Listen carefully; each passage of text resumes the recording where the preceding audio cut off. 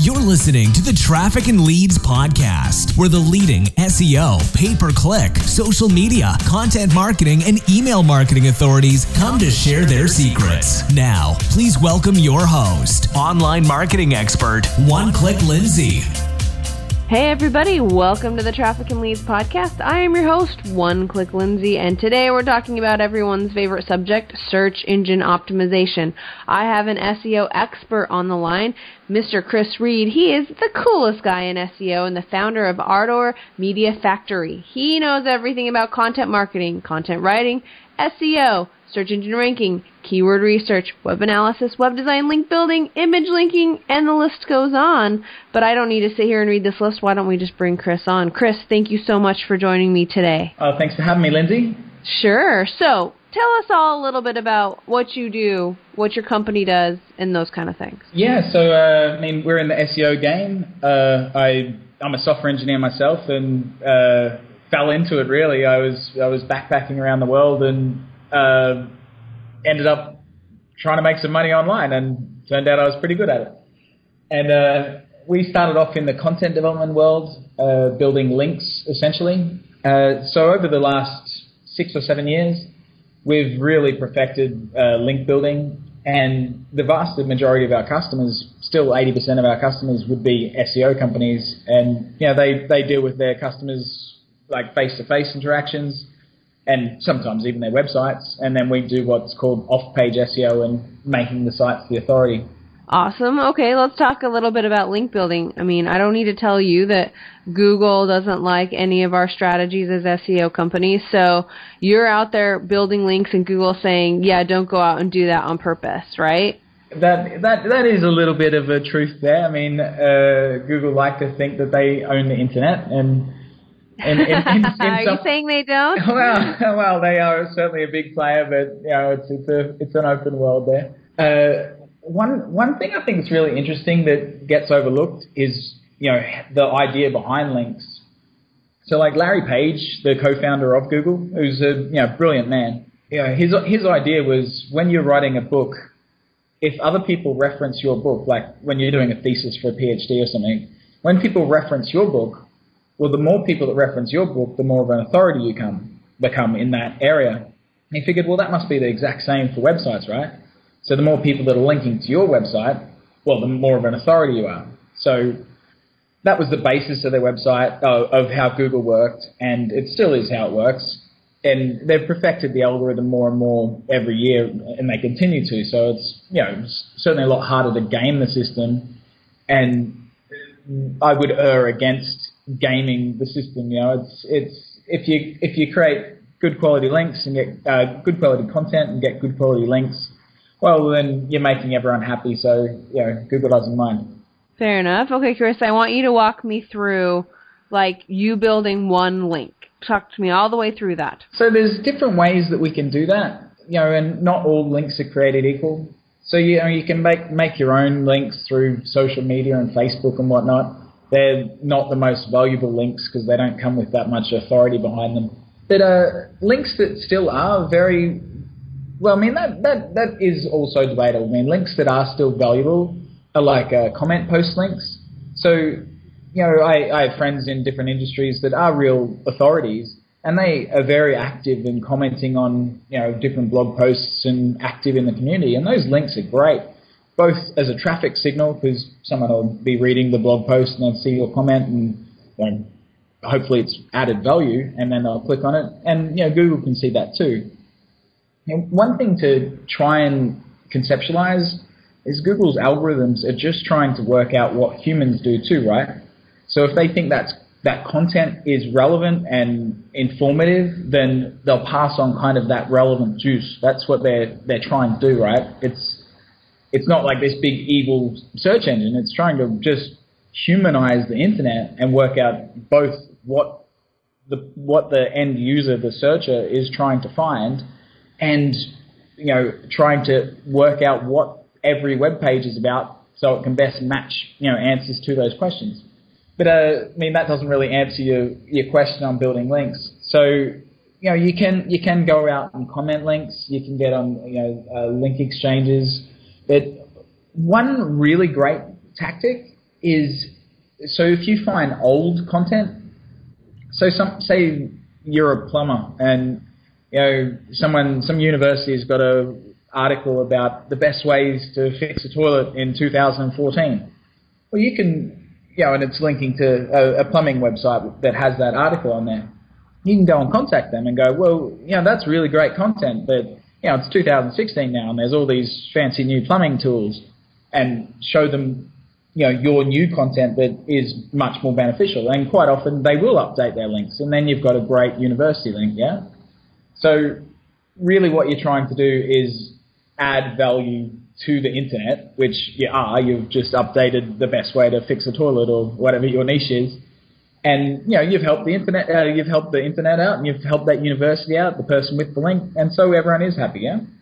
Yeah, that's a really great tip. So would you recommend I write my article about fixing a toilet first, and then I go out to Google and try to find all those places that reference such an article and then submit it to them? Or do I go the other way around and try to find some broken links somewhere, then write articles, and then beg them to include me? How do you do that? I would recommend going to find the broken links first to find that there is need for it.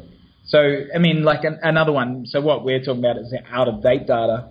Out-of-date articles, but broken links is a total another thing. Like, there'll be certainly, like, university resource pages are fantastic for that, because a lecturer might put a course together in 2010 and they haven't updated it yet, but whatever website they're referencing doesn't exist anymore. So if you provide similar content, then you can help them and they'll update it. So on that way, I would find the broken links first, see that there's a need, and then write the content. But certainly have the content ready before you contact anyone. Fair enough. Can you be more specific on how to find this out-of-date content or these broken links? With broken links, you can use different crawling tools, like Screaming Frog is a good one.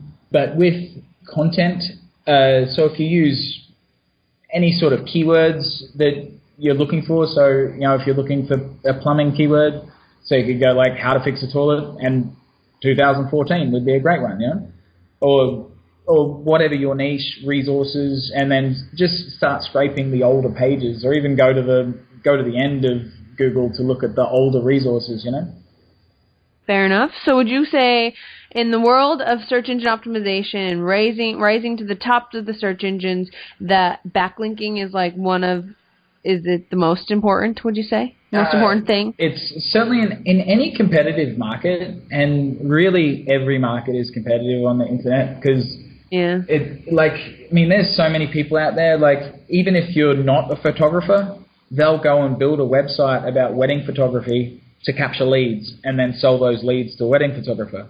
It's like renting out space, so whatever the niche is, it gets taken up. And Moz, which is an industry power in the search world, they did an article not too long ago about and it was entitled "Can you link without links?" And data suggests no. It would be very, very difficult to rank any page without the authority that comes with links, Fair enough. Okay, so we talked about backlinking. Now, before you dive into a backlinking strategy, how important is performing keyword research before you do that? Yeah, for sure. If you don't know what sort of keywords you're going to target, then you've kind of put no cart before the horse. So, when we start with any new customer, we have a questionnaire that we give them, and so even a website owner themselves should think about these sort of things. And it's really setting out your goals. What do you want the website to do? What do you want people on your website to do? But where do you envisage them coming from? A business owner should know their products and which ones are more valuable than others. An interesting example, we've got a customer in a niche of printer repairs, and we were targeting the higher volume keywords, which are printer repairs, but he makes a significant more money on plotter repairs, which have a fraction of the traffic. So, we didn't think it was very important, but even with that fraction, it is much more valuable to him. So you really need to know your market and then go and find the keywords that fit it. Do you have any recommendations on how a small business owner can do their own keyword research and which ones they should go after? Certainly. I mean, so Google obviously doesn't make money from organic search, which is the search we're all after in search engine optimization, but they do make money out of AdWords, which is their PPC.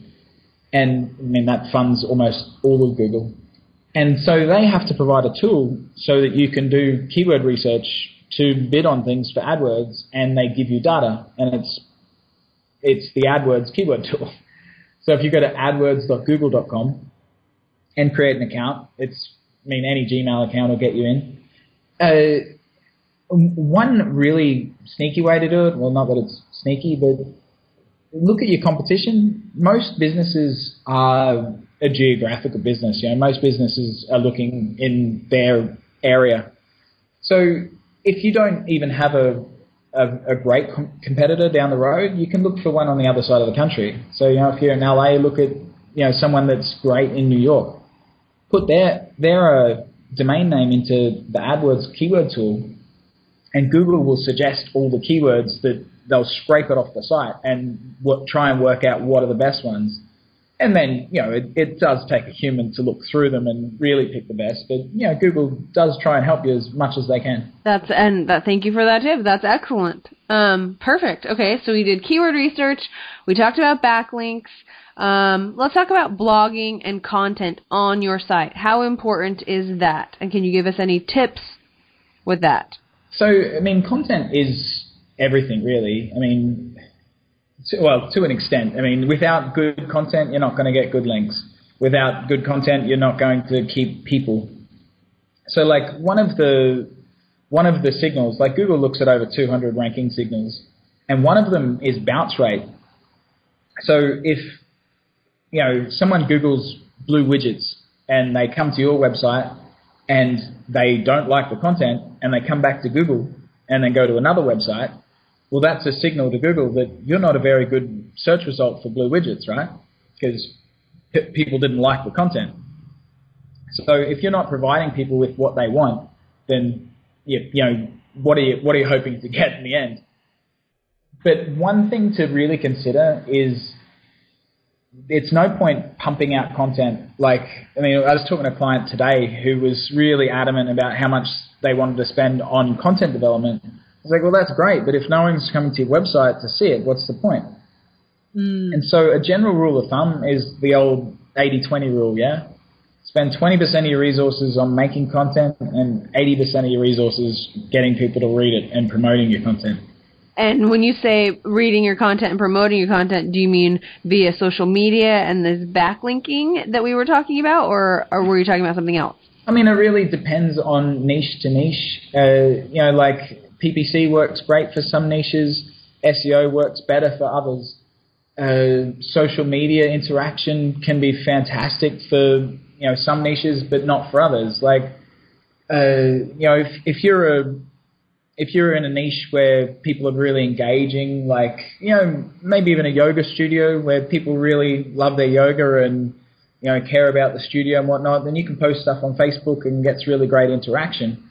But if you're a plumber, people don't really generally care about a plumber until their toilet breaks. And so if you're posting stuff on Facebook, well, it's going to fall on dead ears. So you really need to think about who your end user is and what their habits on the internet are and the best way to get their eyes. Fair enough.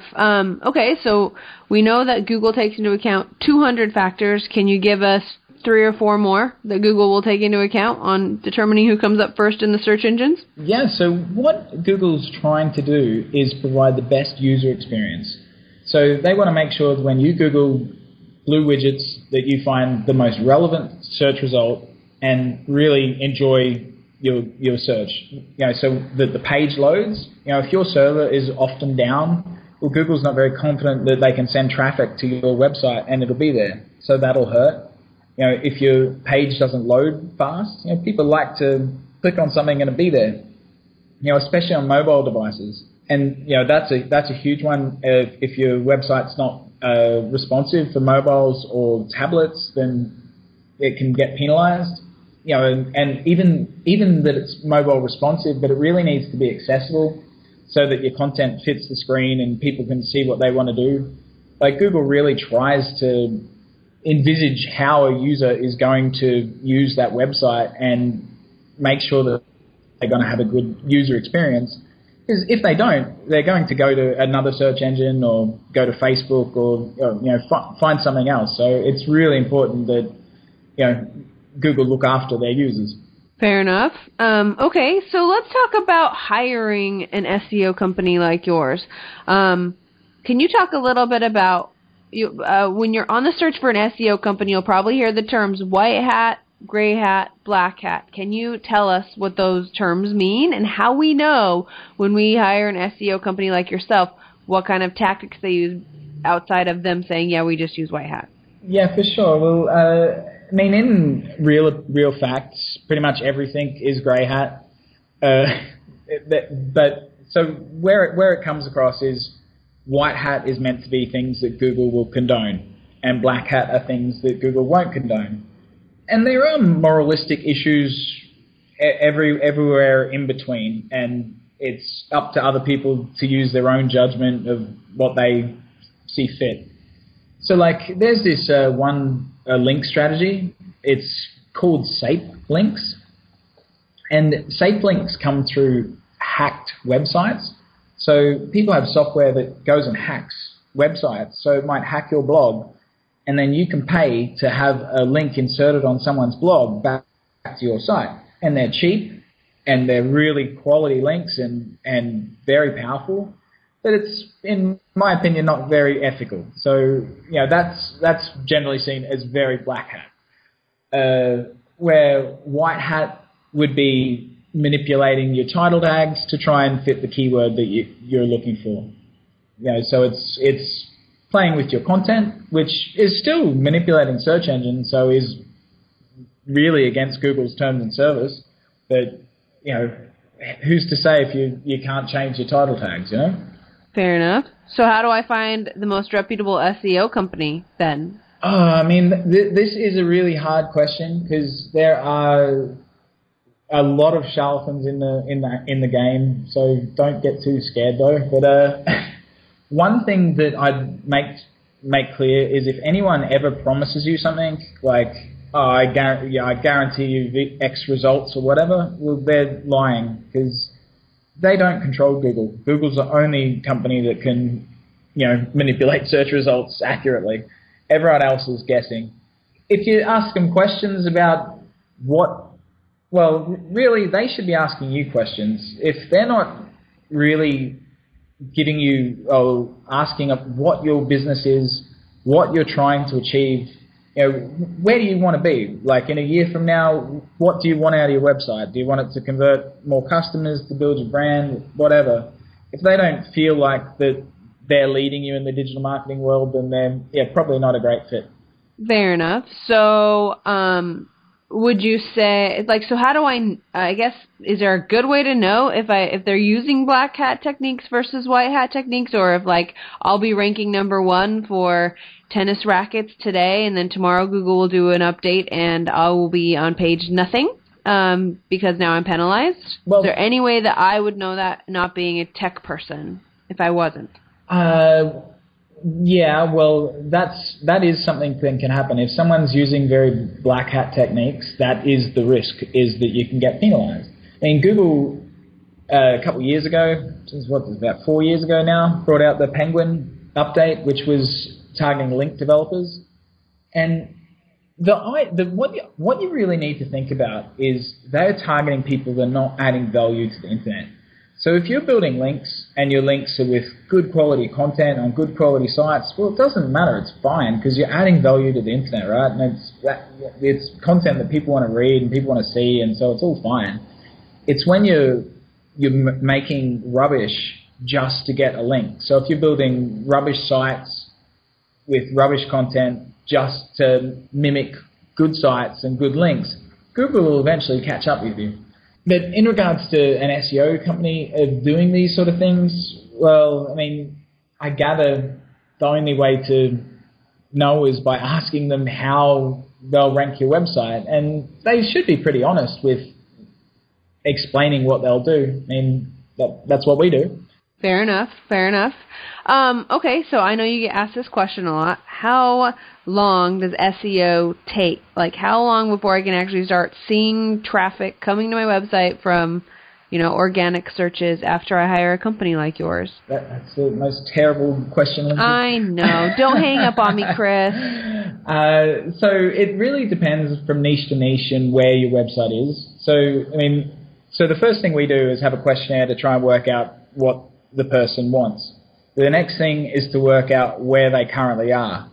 And where we focus is we figure SEO is like every other form of marketing, that you got to get that person a positive ROI as quickly as possible. And so we'll go for the low-hanging fruit. So we'll try and find the keywords that they're on page 2 for, and because they only take a little nudge. It's so much easier to work on something that's on number 11 and getting 0 traffic and push that up 1 spot to 10 and now it's getting traffic than it is for something that's not in the top 200 and try and get that to page 1. So if you can build up slowly, so you can find lots of low-hanging fruit and get the customer a positive ROI straight away. And as long as they're making more money now to pay for your service, well, they're not going to go anywhere, right? The rest, because everything else is gravy. And so then you're building towards the more valuable keywords. So say you're a lawyer and you had some big long term, how do I find the best personal injury lawyer in Miami? Well, that might be easier to rank for than just personal injury lawyer in Miami. So you pick up all these long tails and then get them shorter and shorter and shorter, and eventually you'll already be a lot closer for that, personal injury lawyer in Miami. You're probably, now already on page 2. And so again, it's not that hard to move it to page 1. Right. Okay. Does that answer your question? It does. I know. I ask the most annoying questions because I get asked them a lot. So I have one final question for you, which is, do you think that a small business owner should perform SEO on their own site? Like if I go out and Google SEO 101, and can I legitimately start ranking if I don't want to spend the money on a company like yours, or should I just bite the bullet and hire an SEO company to do it for me? Is it possible that I can do it myself? It certainly is. Like doing things like AdWords is certainly possible to do it yourself. Like it's Google try and make it as easy as possible so that you can set up a campaign. But even with that, we have lots of customers that come to us and we optimize their campaign. They'll be spending $5,000 a month and we'll optimize it, and now they're spending $3,000 a month and getting the same amount of traffic. So, and it's just easier to talk in numbers when you speak about AdWords because you can really substantialize everything they're spending. Then on the SEO front, you can produce the content, you can go and get the links, you can change your website. Did you build your website or did you go to a web designer? There's generally SEO guys aren't web designers. Web designers aren't SEO guys. A plumber's a plumber. In my personal opinion, I hire experts to do pretty much everything. I stick to what I'm good at. And as a business perspective, that would be my advice. But the basics of SEO are not that hard. So you can certainly at least get a website doing okay, probably. Yeah. That's a fair answer. I like that. I usually will compare it for my clients like doing taxes. Sure, you can totally do your own taxes, but an accountant's kind of he knows what's going on, and he's going to catch a lot more than you would ever catch and do it a lot more efficiently as well. Yeah, and when the IRS comes knocking, you got someone to look after you. There you go. When Google comes a-knocking. So... all right. So finally, you have something really cool to offer one of our listeners. Can you tell us a little bit about that? And again, tell anyone who wants to contact you or reach out to you how the best to do that. Yeah, for sure. So, as I mentioned, the first thing that we do when we bring on a new client is our questionnaire to work out what they want and what their goals and dreams are. And then the next thing we do is an audit to see where they are and how they get there. And that's month 1. That's a whole chunk of work. There's 200 points that Google look at in ranking a website. We look at every single one of those points to see where your website is and how we fix it. And so, as a thank you for you having us on the show, I'd like to offer one of those audits for one of your listeners. Awesome. Very awesome. How do I sign up for that? So we'll have a link. I'll send it to you, and you can put it in the show notes. Okay. Your fans can just go there and put in their name and email, and we'll have a lucky draw, and you can announce the winner real soon. Sounds perfect. And the final thing, can you tell us again your website, or do we find you on Twitter? Tell us how to contact you, Chris. Yeah. So again, my name's Chris Reid. That's Kris Reid, R-E-I-D. And I'm from Ardor SEO. That's ARDOR SEO. And I'm at chris@ardorseo.com. Perfect. Well, there you have it, folks. Another awesome episode of the Traffic and Leads podcast. I am your host, One Click Lindsay with trafficandleads.com, where the solution to your slow growth is just one click away. You've been listening to the Traffic and Leads podcast, featuring online marketing expert One Click Lindsay. Tune in each week to experience Lindsay's unique gift for helping entrepreneurs and small business owners accelerate the growth of their business by strategically getting them more traffic and powerful leads. To make sure you don't miss a single business building show, subscribe to this podcast at iTunes and oneclicklindsay.com.